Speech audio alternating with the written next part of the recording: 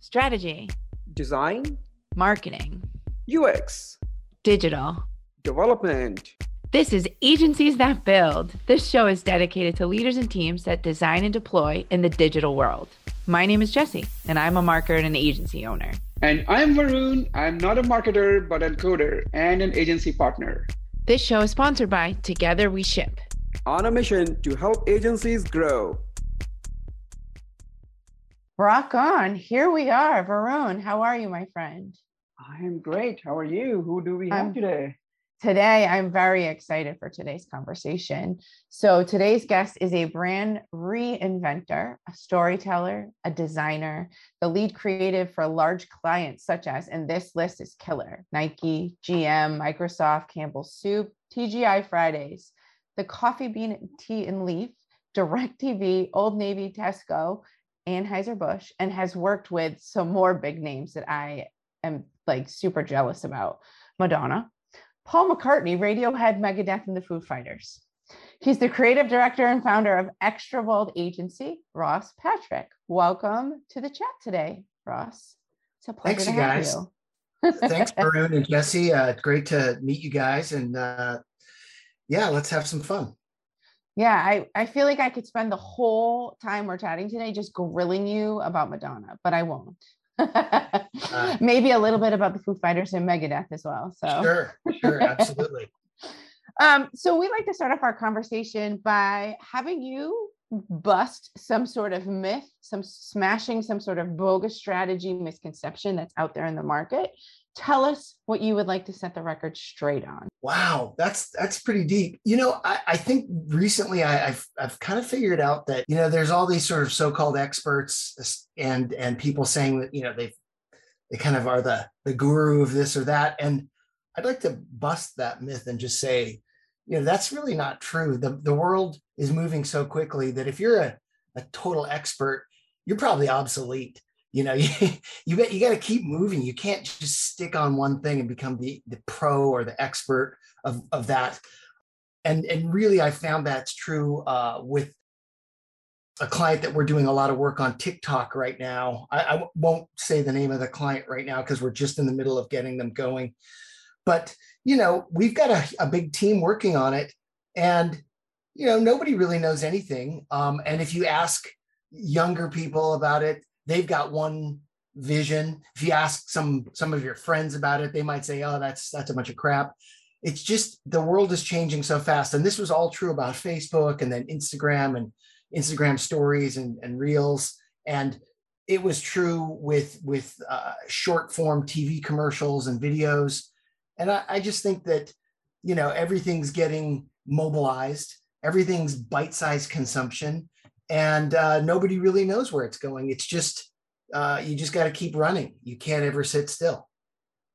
Like we're all, you know, I'm making the chicken wing. For those of you listening, I'm like chicken winging my arms. We're all kind of winging it a little bit, would you say? We're fully winging it. In fact, I've been winging it my whole career. So yeah. Things you don't want to say when you're trying to get new clients. I'm just kidding. No, I would say that's I would agree. It makes you wonder, what was that Vine, pre-TikTok, Vine turned into, you remember Vine, that social media platform? Like they were a little bit early to market there, you know, because they died, no pun intended, on the Vine, and TikTok's back with a ferocity. So yeah, I think it's also, you know, just our super short attention spans have gotten shorter. And so you know, here we are. We you know, we don't like to read copy anymore, which is silly because, you know, great copy is still great copy. But we want storytelling, but we want it in a little short form so that we don't miss out on the next story or the next story. And it's you know, I don't know what that's going to create in our next generation, but it does mean that you can gather a lot of information, because not everything is just entertainment or selling. Some stuff's inspirational, some stuff's educational. Honestly, I think that's maybe the benefit of this crazy, chaotic sort of pace that we're at with the world, is that if you want to gather information, you know, it's all right there on the internet. You could go to YouTube or TikTok or whatever. There's a ton of stuff out there. And I think to me, that's a positive. It just means you kind of have to filter some of the crap out. But if you want information, it's there. So To go back, oh, go ahead, Varun. sorry, yeah, sorry to interrupt. So I want to rephrase what you said, that you don't have to be an expert to do things that you want to do. So let's dive a little more into that. Like, what do you mean? Is it like being an agency owner, where, right, all the agencies these days, they are trying to be more, go towards specialist route versus generalist, and that is where they're trying to find their niche and do things that no other agencies are trying to do. While here you come and you are saying to the world that you don't need to be specialist, you don't need to be an expert, you can learn as you go. Like the project that you are talking about, you mentioned, not everybody knows everything that they are doing, but they're learning and being adaptive. Now, this approach is only applicable to the type of work you are doing, or you have been with that mindset throughout your career, or has anything changed? And is it because pandemic, or what has caused you to get to this state? Varun, that's a great question. And I mean, I think you do have to be able to learn as you go. Let's say that you're talking to a client and they ask you if you have expertise or what team you're going to put on it. Well, the truth is, it's sort of like making a movie. If I'm making a horror movie, I'm going to bring in the best people who know hair and makeup for a horror movie. If I'm making a period piece, I'm going to get period piece specialists in. So I'm going to customize my team to what I'm trying to solve. And there might be people who are going to have to do some deep learning to get up to speed. But what I found is that some cultural knowledge is helpful. If we're making references to, we're going to do it sort of like, that really funny Jack Black movie of School of Rock. Yeah, it's like that. Okay, well, if you don't understand that reference, it's going to be tough for you to understand where we're going. So cultural references and knowledge are probably more important than sort of book smarts. I'm guessing that designers and copywriters and whatever they're trained in, they've got some skills. They got through all their course studies and they know what they're doing. But do they have cultural skills? Can they pull? Is there a deeper bucket there? And I think from way back when, I remember some of my professors in college saying, "Hey, go to movies and go to concerts and go to plays and go out in the world and see stuff and touch it and feel it and do it." I mean, that could be even just going out to restaurants. Like, get out there, get your hands dirty. If you're going to know what's going on. And I've had a lot of fun over the years because I've had a lot of beer clients. And so, my friends make fun of me because on Instagram, I'll post a picture of a beer and I'll put #research. Well, I'm truly doing research. And I actually posted one a few days ago and tagged my client in it. And they thoroughly enjoyed that because, it's true. You have to go out there and you have to kind of get your hands dirty and get into it. And it's not necessarily, like school educational process where you're getting taught from a book. This is going out into the world and learning from just being in the mix. And this does go back to, a lot of stuff that I've done with celebrity branding where, I was scared out of my mind to just sit in a room with, some of these famous athletes or famous musicians. But look, they're all people. They want to be treated like normal people. And they want to talk about cool design too. They want, they want to jump over it. And, there's that sort of joke about clients, how everybody wants to be a designer or an art director because they want to change things and move things around. And that's true with whether they're famous clients or it's just, somebody who's got some new product launch that they're doing. They're all passionate. They're all intrigued, but they might not have the depth of knowledge. And that's really what our job is, to just be sort of able to feed it or go out and do the research and bring that back. That actually leads me into a conversation we were having in our prep for today's episode around staffing and how you approach talent and approach staffing for various clients and your thought process for that. The conversation we were having was how you're not focused on necessarily geography isn't a priority in terms of finding the right person for the right job to meet those needs. Would love to, you said, and I'm going to spit it out. You said that working from home with creative teams is a challenge, but also to your point here a minute ago, sometimes you're finding the right cultural knowledge to be able to do the right thing for the client. What's your thoughts there, your approach there, philosophy, I guess is the right question. I was super wishy-washy. Yeah.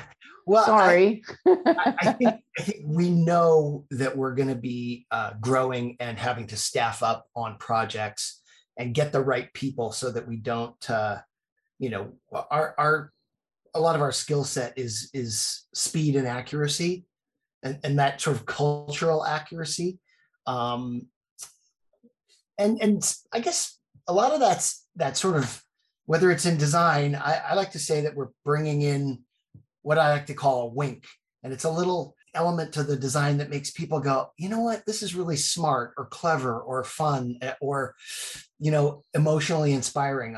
There's something about this design, and we try and call it the wink or whatever. And then in the ad side, it's sort of more the twist or the joke or that little clever sort of moment where you go, oh, I get it. Like, this brand really gets me. They really, they're human beings. They're down to earth like I am. They're not preaching to me. They're just like my friends. They're funny and weird and cool. And yeah, they get me. And those are the kinds of things that are hard to get when you don't know your team and you're trying to hire in to do that. But I also think that with the right vetting and prepping, you can get your team up to speed on that kind of stuff. If everybody's, like-minded in their approach, or just willing and able to take that on. But we're also thinking that there's certain staffing needs that we can fill in that don't necessarily require everybody to be, that sort of tip of the spear, whether it's the copywriter or the designer, or we could even be talking about UI, UX, some of the tricks in web design, or even video editing. There's, there's so many little things that are going on, and all it really takes is saying, hey, can you look at this, maybe a previous example of how another brand has done it? And then that's what's going to inspire us to do it here. And if the team is extended, whether, I work with some offshore teams now, I've got people all over the country. We all kind of get that mind meld going, and we're fine. It takes a little bit of patience, and I think a little bit of belief in the system, trust. I know that I get a lot of crap from my colleagues because I am super trusting and super optimistic, and I will take chances. And they're not always successful. I've had many interns and junior designers that haven't made the cut, but they've watched me try to mentor and bring in people from outside. And even sometimes with senior writers or senior art directors, where we've just chewed them up, and it's not because they're not good and that they're not smart. It's just sometimes it just is really tough. And you just have to be willing to sort of take the failure and not call it a failure. Just say, hey, it's part of our process. We're learning, we're churning through, we're getting to the answer. But it's, I think it's just, you have to be willing to try and trust. And I'm sure you guys know exactly what that's like, because that's the only way this is going to work. Well, absolutely. And I want to ask you more on those lines, like what type of work have you tried to offshore?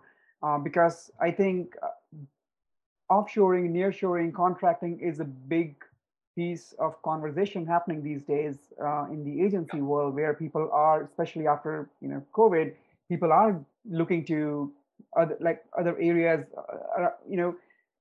with these options, because they don't have to be in the same city. So when it comes to offshoring, I would like to pick your brain on what type of work have you tried offshoring? How much have you succeeded, and how much and where did you fail, if you failed at all? Because this is the learning, this is the experience I think people would like to hear and learn from that. Yeah, it's interesting because I don't think our intent was specifically offshoring, but we were working with this past year with teams in Toronto, Canada. We've got teams in Virginia Beach. We've got some offshore in India, which interestingly enough, earlier this year, the entire team got COVID, and they went kind of dark for a while because they were trying to get better. And that was scary. We were in the middle of launching a website, and I was trying to be as understanding as possible, but also the clients, are trying to get their site live, and it was challenging. We've got designers and writers and art directors all over the country. We've got editors and production companies in Utah and Seattle and Portland and, just Los Angeles, everywhere. We're just not really trying to worry about that. And we've even had some of our team pick up and move during the pandemic. So some of our creatives left the Bay Area because it was too expensive to live here. And they said, well, if we're going to be all this sort of patchwork freelance network, we'll just go wherever we want to go. And, some of them have moved to Atlanta, to Denver, San Diego. It's wide open. And I think they're all happier now that they can kind of relieve themselves of the anxiety of either commuting or paying high rent or just doing what they thought they had to do to maintain a job. And they're all gainfully employed as freelancers now, which, I'm sure there's some criticism of that as well, because, that there's, a lot of labor laws around benefits and whatnot. And so we're not really sure. We're all winging it to try and get through this. I have a feeling that we'll probably have to figure some of this out as we go. But we've mostly been in like what I'd call survival mode, trying to save the agency and the clients and our careers. So, I don't know that you're really in a great position while you're sort of treading water or winging it. You're just trying to survive and do the best you can. And, also maintaining those relationships in a respectable way so that, you don't lose your talent pool, your resources, whatever they are, vendors. We all need to kind of survive together, or it's not worth it. I don't want to get, to the end of 2021 and find out that all my best people or best vendors, whether they're onshore, offshore, or whatever, if they don't make it, I don't make it. So we're all tied together. What would you say, working, I know you've gone through a transition within your organization and taking on this, new company, Extra Bold, and working with vendors, outsourced partners, internal teams, talk to us about some of the specific challenges and how you've overcome some of those. I know you've outlined a couple, and we all do it, but I think, our audience, it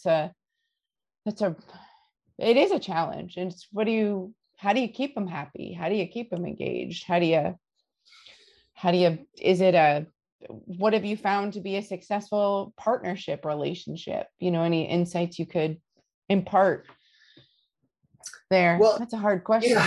Yeah. I mean, some of our team have been able to get together socially during certain waves of the pandemic where it's been okay to get out and ride bikes or go for a beer or hang out a little bit. So that's been somewhat helpful. And on the other hand, I think it's sort of about blocking out your day and using time management to make sure you get some face time with specific members of the team, not just these like massive Zoom calls where there's like 10 people on the call, but you know, that one-on-one, and I do feel like that's been one of the biggest challenges is getting some of that face time with the team, whether we're talking about a video or you know, a logo design that we're working on. We really do need to have some time. And you know, I'm kind of a sketcher. You know, I like to sort of draw and say, hey, you know, could it be like this, or could we do it this way? And that's been pretty much eliminated. So I'm challenged as to how to make changes on things. And you know, sometimes, you know, in the past couple of years, I was spoiled. I had on-site editors and motion graphics people, and yeah, I could just walk, you know, down the hallway and go see what they're doing and sit with them and go, oh, that's cool. And now it's kind of been eliminated. It's a little tricky to, you know, to be a creative director and make editorial decisions on cuts, because it's just there's sort of more than just distance. It's harder to do that over Zoom. So, you know, I think a bunch of things have kind of been thrown to the wind a little bit, and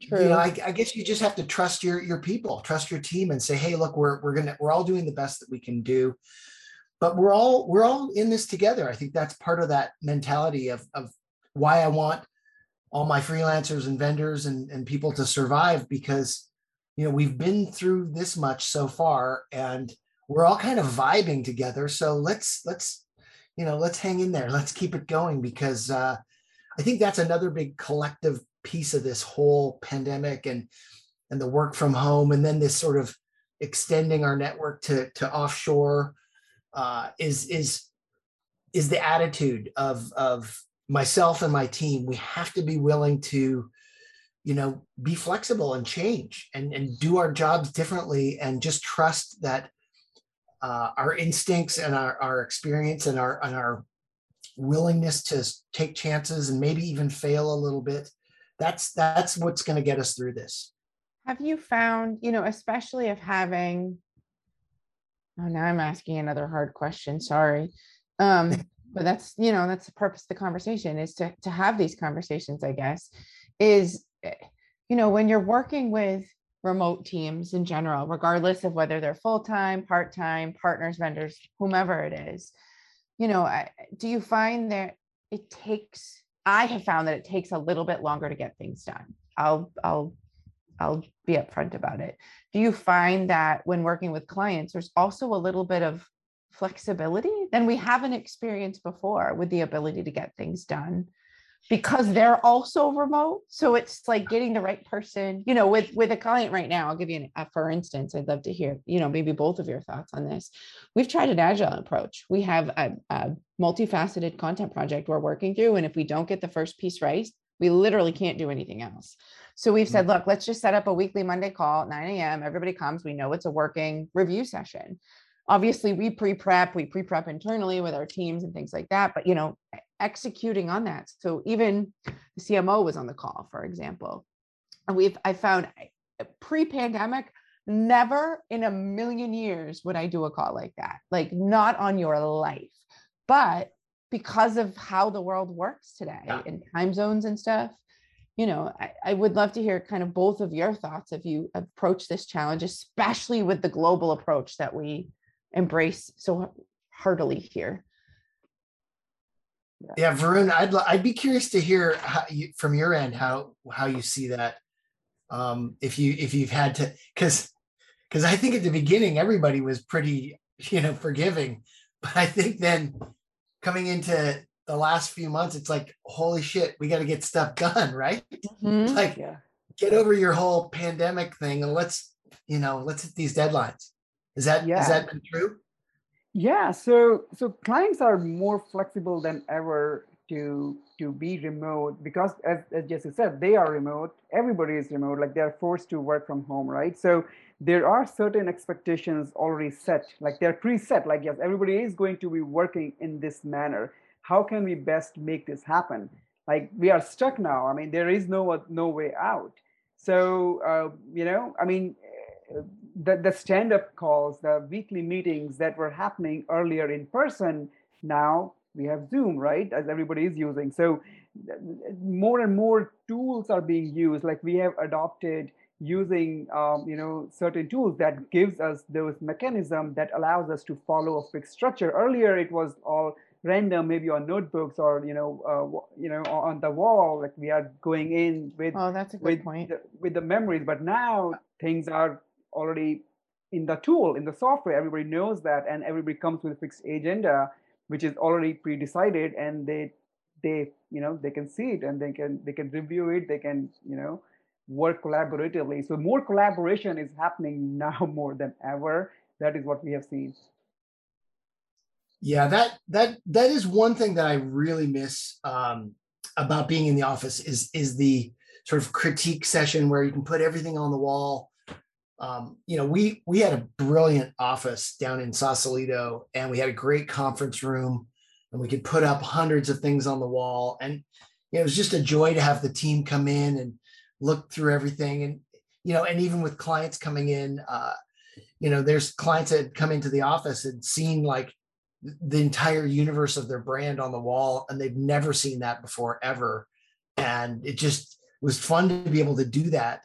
I guess at some point that's going to come back, but boy, I sure miss that. I sure miss that kind of collaborative spirit of being able to, talk through things visually. And whether it's standing next to them on the computer or looking at the wall, I think now, it's a little funky. It's like, hey, share your artboard or share your screen. And, you kind of see into the mind of these designers of what they're doing.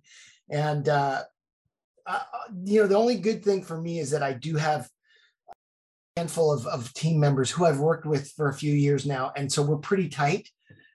So we don't have to get outside of our comfort zone too much to get where we need to go. We've got a little bit of that sort of hive mind where, oh, okay, well, they know what I want, and I sort of know how they work. So we collectively groove together. But there's another kind of part of this whole journey that I think maybe it's like if you're not having fun or enjoying your work, then this whole thing's going to suck. And, it did suck for some of our clients and some of our projects and some of our people during the pandemic. It really did. That's why I've evolved into this new agency, because not everybody could make the jump to this new world order that we're in. And they either hated it or they sucked at it or both, or there's other factors that are definitely involved, whether it's their family, whether it's just the stress and anxiety. I mean, the political landscape. I mean, there's been so much. It seems like, that load was heavy for everyone, and some people just couldn't do what they were doing productively. And on the other hand, though, I think productivity has gone up for a lot of people. They have excelled at working from home. They get to do a little bit of family time. They get to run around and do some me time, and then they're crushing it. And I don't care whether it took them 2 hours or 10 hours, as long as they're crushing it. So that's, there's so many factors. And I just feel like, and I'm glad that the people that weren't doing it well or weren't enjoying it have moved on and are finding happiness some other way, because, ultimately we're going to be doing this. We're going to be in this pandemic thing for a little bit longer. I think we're not through the woods yet. And, if you can't sort of find a way to survive and find a way to move forward, then it's going to be tough. And I feel bad for a lot of people who have been, their jobs have disappeared. My wife's job pretty much disappeared during the pandemic. And a lot of friends and family, the same thing. So it's something that you see it and you just go, holy shit. And for me and my sort of immediate tribe that are doing Extra Bold, we all just want to do great work and do what we were doing before, but we realized that, it was sort of like, you have to learn how to just survive in this little weird zone that we're in. So let me ask you then a very pointed question. working remotely, having vendors, remote teams, all of the people that we've previously listed, what's like your number one piece of advice when working, not within your own organization, but bringing in external resources to support you? Like, and actually, Varun, I'm going to ask you the same question too. Like, how do you, with an outsourced vendor or team, how do you bring them in and ramp them quickly? I'd be curious to hear both of you. If you want a minute, I can tell you what mine is. Yeah, go tell me what yours is, because I think this is the toughest question. So for me, it all comes down to transparency. So the idea, when you bring in an outsource, for me, running the strategy component of a program, I'm bringing in potentially an outsourced writer who may be an expert in a particular field that I have to support with the client. I'd say the transparency and a freaking killer creative brief or overview document or project requirements, depending on the need of your project. Yeah. Write it like you're speaking to your grandmother who doesn't understand what you're trying to do. And do not skip target audience. Whether the target audience is the buyer, whether the target audience is the client or the consumer of it, whether the target audience is whomever the end, goal is. Yeah. That would be my number one piece of advice, regardless, and just have everybody have access to it and review that sucker. People are like, here it is. Okay, let's start talking about the work. No. Make sure you're clear and that the team is you're transparent about who, what, where, when, and how. So that would be my one piece of advice. All right. Who wants to go next? Well, you're just making me laugh because over the last couple of years, I swear every strategy deck has the same consumer. It's the millennial mom. And oh my God, yes. Sometimes her name's, Jane or Lisa or whatever. It's like, holy shit, it's the same consumer over and over and over again. And her needs are, they've obviously evolved from 10 years ago, but over the last couple of years, it's very much this sort of central idea of, how to optimize and how to be better and, how to live her life to the fullest. And yeah, it's kind of comedic because when that slide goes up in the deck and our whole team starts laughing and the client goes, why are you guys all laughing? Like, yeah, same target audience. But I do feel like, things are shifting because we went from the millennial mom and, over the last 6 months, it's been like, well, what about these Gen Z?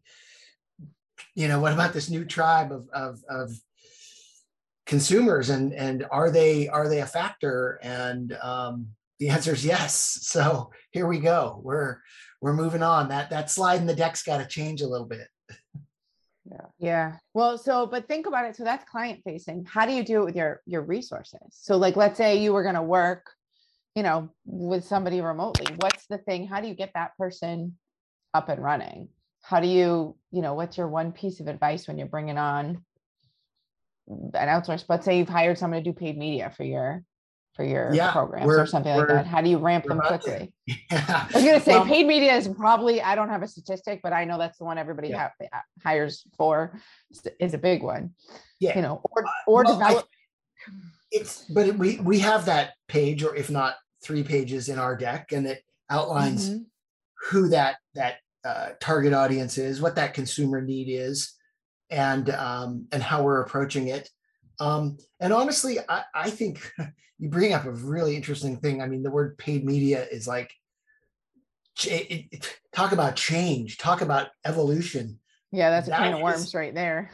Yeah, and the technology behind it, the AI or the machine learning and all the things that are going on there, and the fact that connected television is now a real thing, so that it's streaming is not necessarily the same as your internet or your regular television, and we're all trying to wrap our heads around the fact that technology is a really big factor, and so media is really different, and we're in the midst of all that right now. So I think adapting and being flexible and learning on the go, whether it's us or our vendor or our team, is really crucial.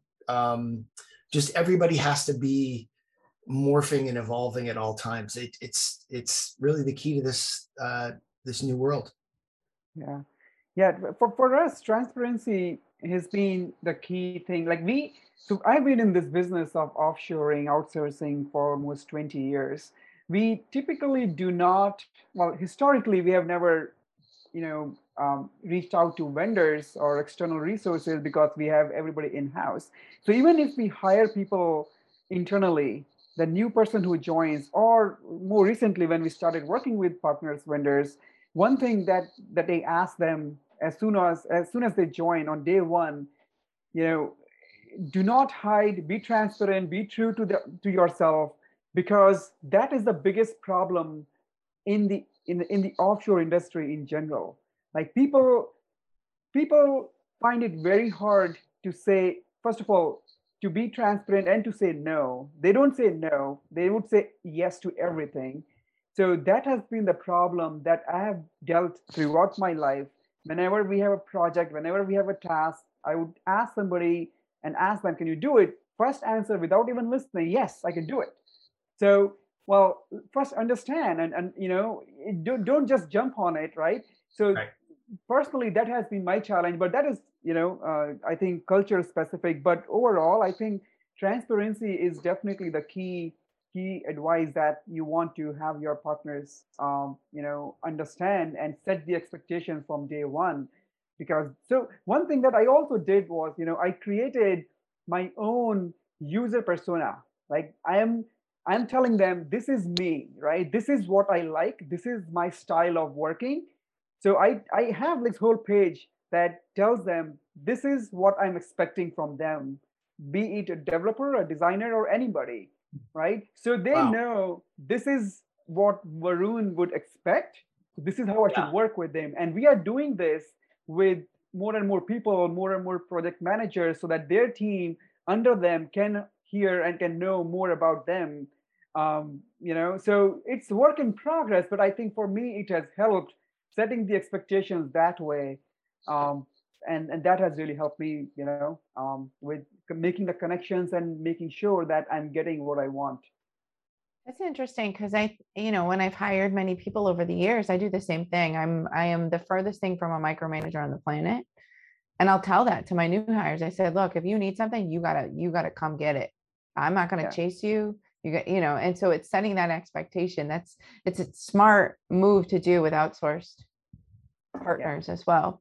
I want to go back to something you said a minute ago, and I want to relate it back to something Ross had said earlier, is this agency attitude, never say no. Because while Varun's saying, take a hot second before you say yes, I'd love to hear this never say no from your perspective, Ross. What would you agree, disagree? How's your approach to that? That was probably the previous stance that we had, was the never say no. I think that's, that agency attitude has always been there. Like we're problem solvers. We'll figure it out. We'll bring in the adequate resources to fill that request. But I do know during the pandemic, we took on some things that really bent us over backwards and were difficult because we probably shouldn't have taken them on. And but when you're trying to survive and you're trying to keep your team employed, you do what you have to do.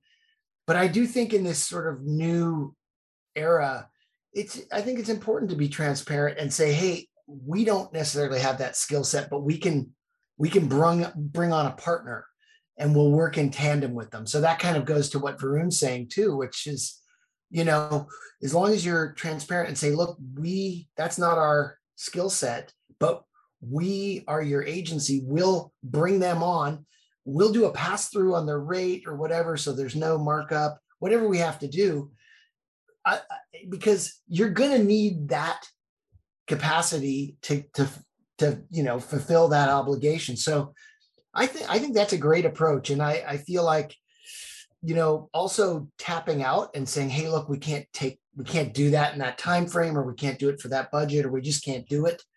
That's that's a thing that we really have never ever done. We always try and find a way, even if it breaks us or breaks the system or whatever.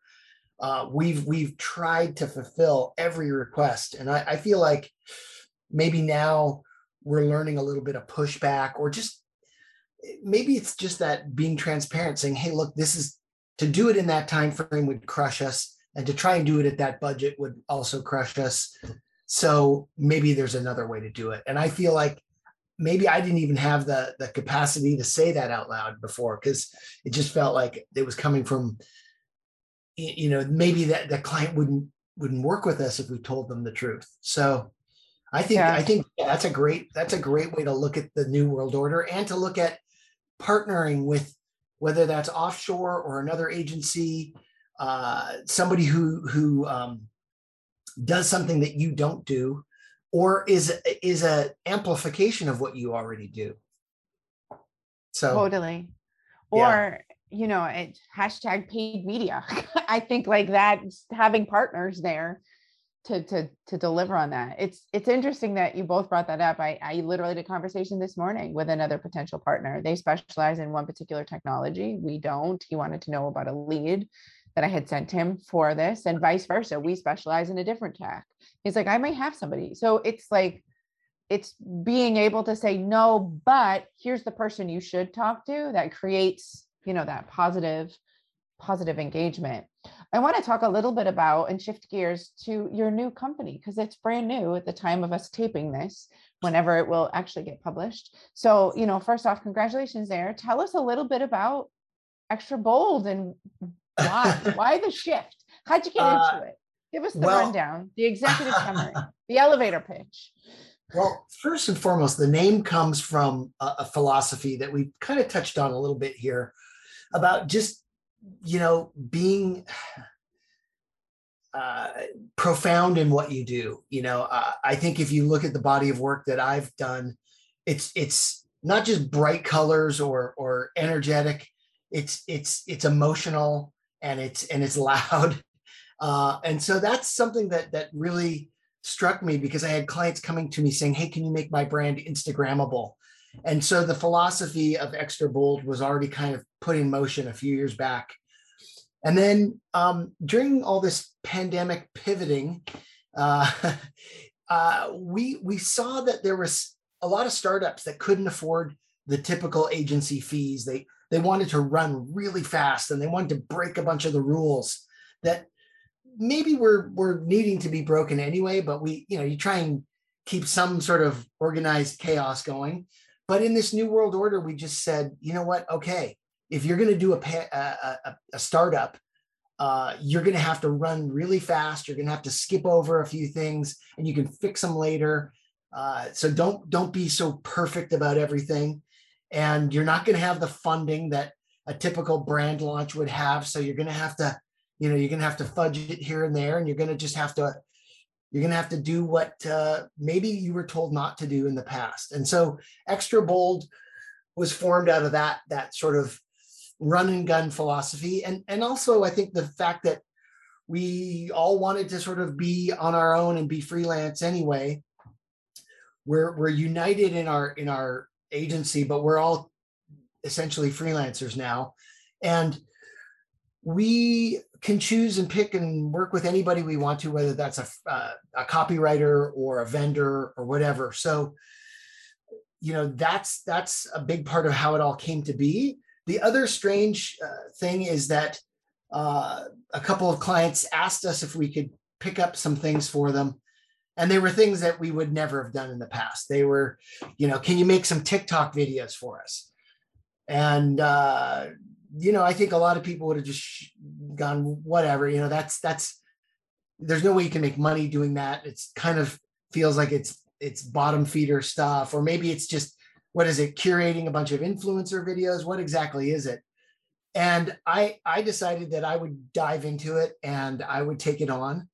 And our goal was to do like 100 posts in 100 days. And which as an agency would be insane.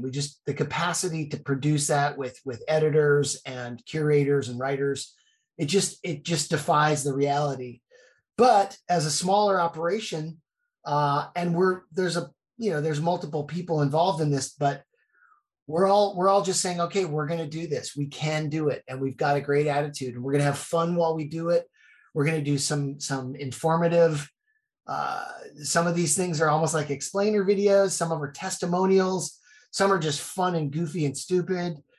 Some are just inspirational or entertaining. I mean, the gamut is all there, and we're taking it on as learning, but also bringing our client forward, moving forward with our client, and getting filling a need that they had that nobody else could really take on. And so the fact that I was available to take that on and bring together my team for that is really cool. The other thing that we're doing is doing some brand launches for some startups. And that's extremely challenging, but we basically came to the conclusion during the last year and a half that that's something we're really good at. And you got to be super scrappy, and you just can't get too fussy about stuff. You just have to go for it. And we launched a bunch of companies during the pandemic. We created brands. We did naming, strategy, naming, identity, websites, packaging, and advertising for a whole bunch of them. And at the end of it all, we went, wow, we're really good at that. But that's not sort of our core competency. It was just sort of a side venture. And now our side hustle is our front hustle. Well, let me ask you, you say that's something you're really good at, but I'm assuming it's also something you really enjoy. Because I feel like if you're going to start a business and dive in like that way, it needs to be a dual situation there. Well, I mean, I'm getting the best of both worlds. So on one side, I get to do logos and packaging and websites and all of that brand creation. On the other side, we're doing all these videos and fun things with motion graphics and video and influencers. So I'm kind of scratching both those itches, and yeah, it's fun. That's really, I've always sort of done half and half. It sometimes you don't really choose your path, but I was traditionally groomed as a designer and logo, kind of known as a logo guy and a packaging guy. And then just by other sort of things that happened in the world, I ended up doing TV commercials for Old Navy, which I think I did 12 spots in 1 year. So it's not that different from doing TikTok videos, if you think about it. And actually, not really. Old Navy's blurred the line. Their new TikTok videos are running on TV, and you can't tell is that a TV spot or a TikTok, and it's pretty genius. So yeah, I mean, I've just had that over the years. I've done both, and I've always had sort of a love for both sides of it. And for me to be able to launch an agency that really just says that's what we're doing. We've got one hand over here in TikTok and one hand over here in brand creation for startups. It's honestly, it's the best of both worlds. And I know it's early days. We're not really going to be able to say that we're super successful, but we are enjoying the journey. And I think, that's the best that you can do. Just try to survive and have fun and bring a little bit of that joy to the people who are either looking at those TikTok videos or the people who are engaging with this new brand. Make it fun for them. And I'm pretty positive from what I've seen so far. I just looked at a round of edits on TikTok this morning, and I was looking at some logo stuff also this morning, and I'm super excited about where it's all going. It's exciting. So I think that's the key to sort of having, success in this business, is just having a great optimism for it, but also like all the things we talked about, being flexible to learn new things and being transparent with how you're getting it done. And just maybe closing your eyes and jumping. I don't know if that sort of maybe describes my personality, but that's really what it is. It's just, you got to go for it. And I'm lucky enough to have the team that supports me creatively, my family and my friends, but we're all kind of collectively going for it. And I think that's really, that would have been true before the pandemic, but I think the pandemic pulled back, a lot of our support systems and a lot of the padding that was around us to stop us from sort of, injuring ourselves in the process. I mean, we all have probably gotten injured mentally and physically during the pandemic. So I think we're all just trying to pull ourselves up and dust ourselves off and go for it. And I guess, if I had any advice to anybody, it's now's the time. It seems like it's a big opportunity. There's sort of the doors are open, and if you can, jump up and dust yourself off and go for it. I feel like that might be a great place to end our conversation. I don't know if we could say it any better than that. So thank you so much for your insights, and I will say snackable nuggets of wisdom as well. Close your eyes and jumping and collectively going for it. Those are, I think, really embracing a lot of the past couple of years for a lot of people. So where people can find you, let me go through the quick list for those folks listening. So you're on the LinkedIn under your own name, Ross Patrick. You're on the Twitter as Brandman3000, which I think is hysterical. And then your company website, extrabold.agency, but extra is spelled XTRABOLD.agency. So thank you so much for chatting with us today, Ross. And yeah, thanks. I mean, it's going to be an interesting rest of the year, and I'm really excited to have had this opportunity to share the journey so far with you guys. I mean, we're really only like a month into this, so hang on. It's there's still a few months left in 2021, and I'm really glad to be able to talk to you guys, and I have a feeling that we're going to have some further conversations about how to work together and solve some of these upcoming problems. It's part of the fun of hosting a podcast, talking to other agency owners. It's the creativity that comes out of these conversations is just so killer. So for those of you listening, that's it. If you learned something today or laughed, please tell someone about the podcast. Thank you so much. Thanks for listening. Find our other episodes on agencies.build.com. Plus, we're listed anywhere you find your favorite podcast.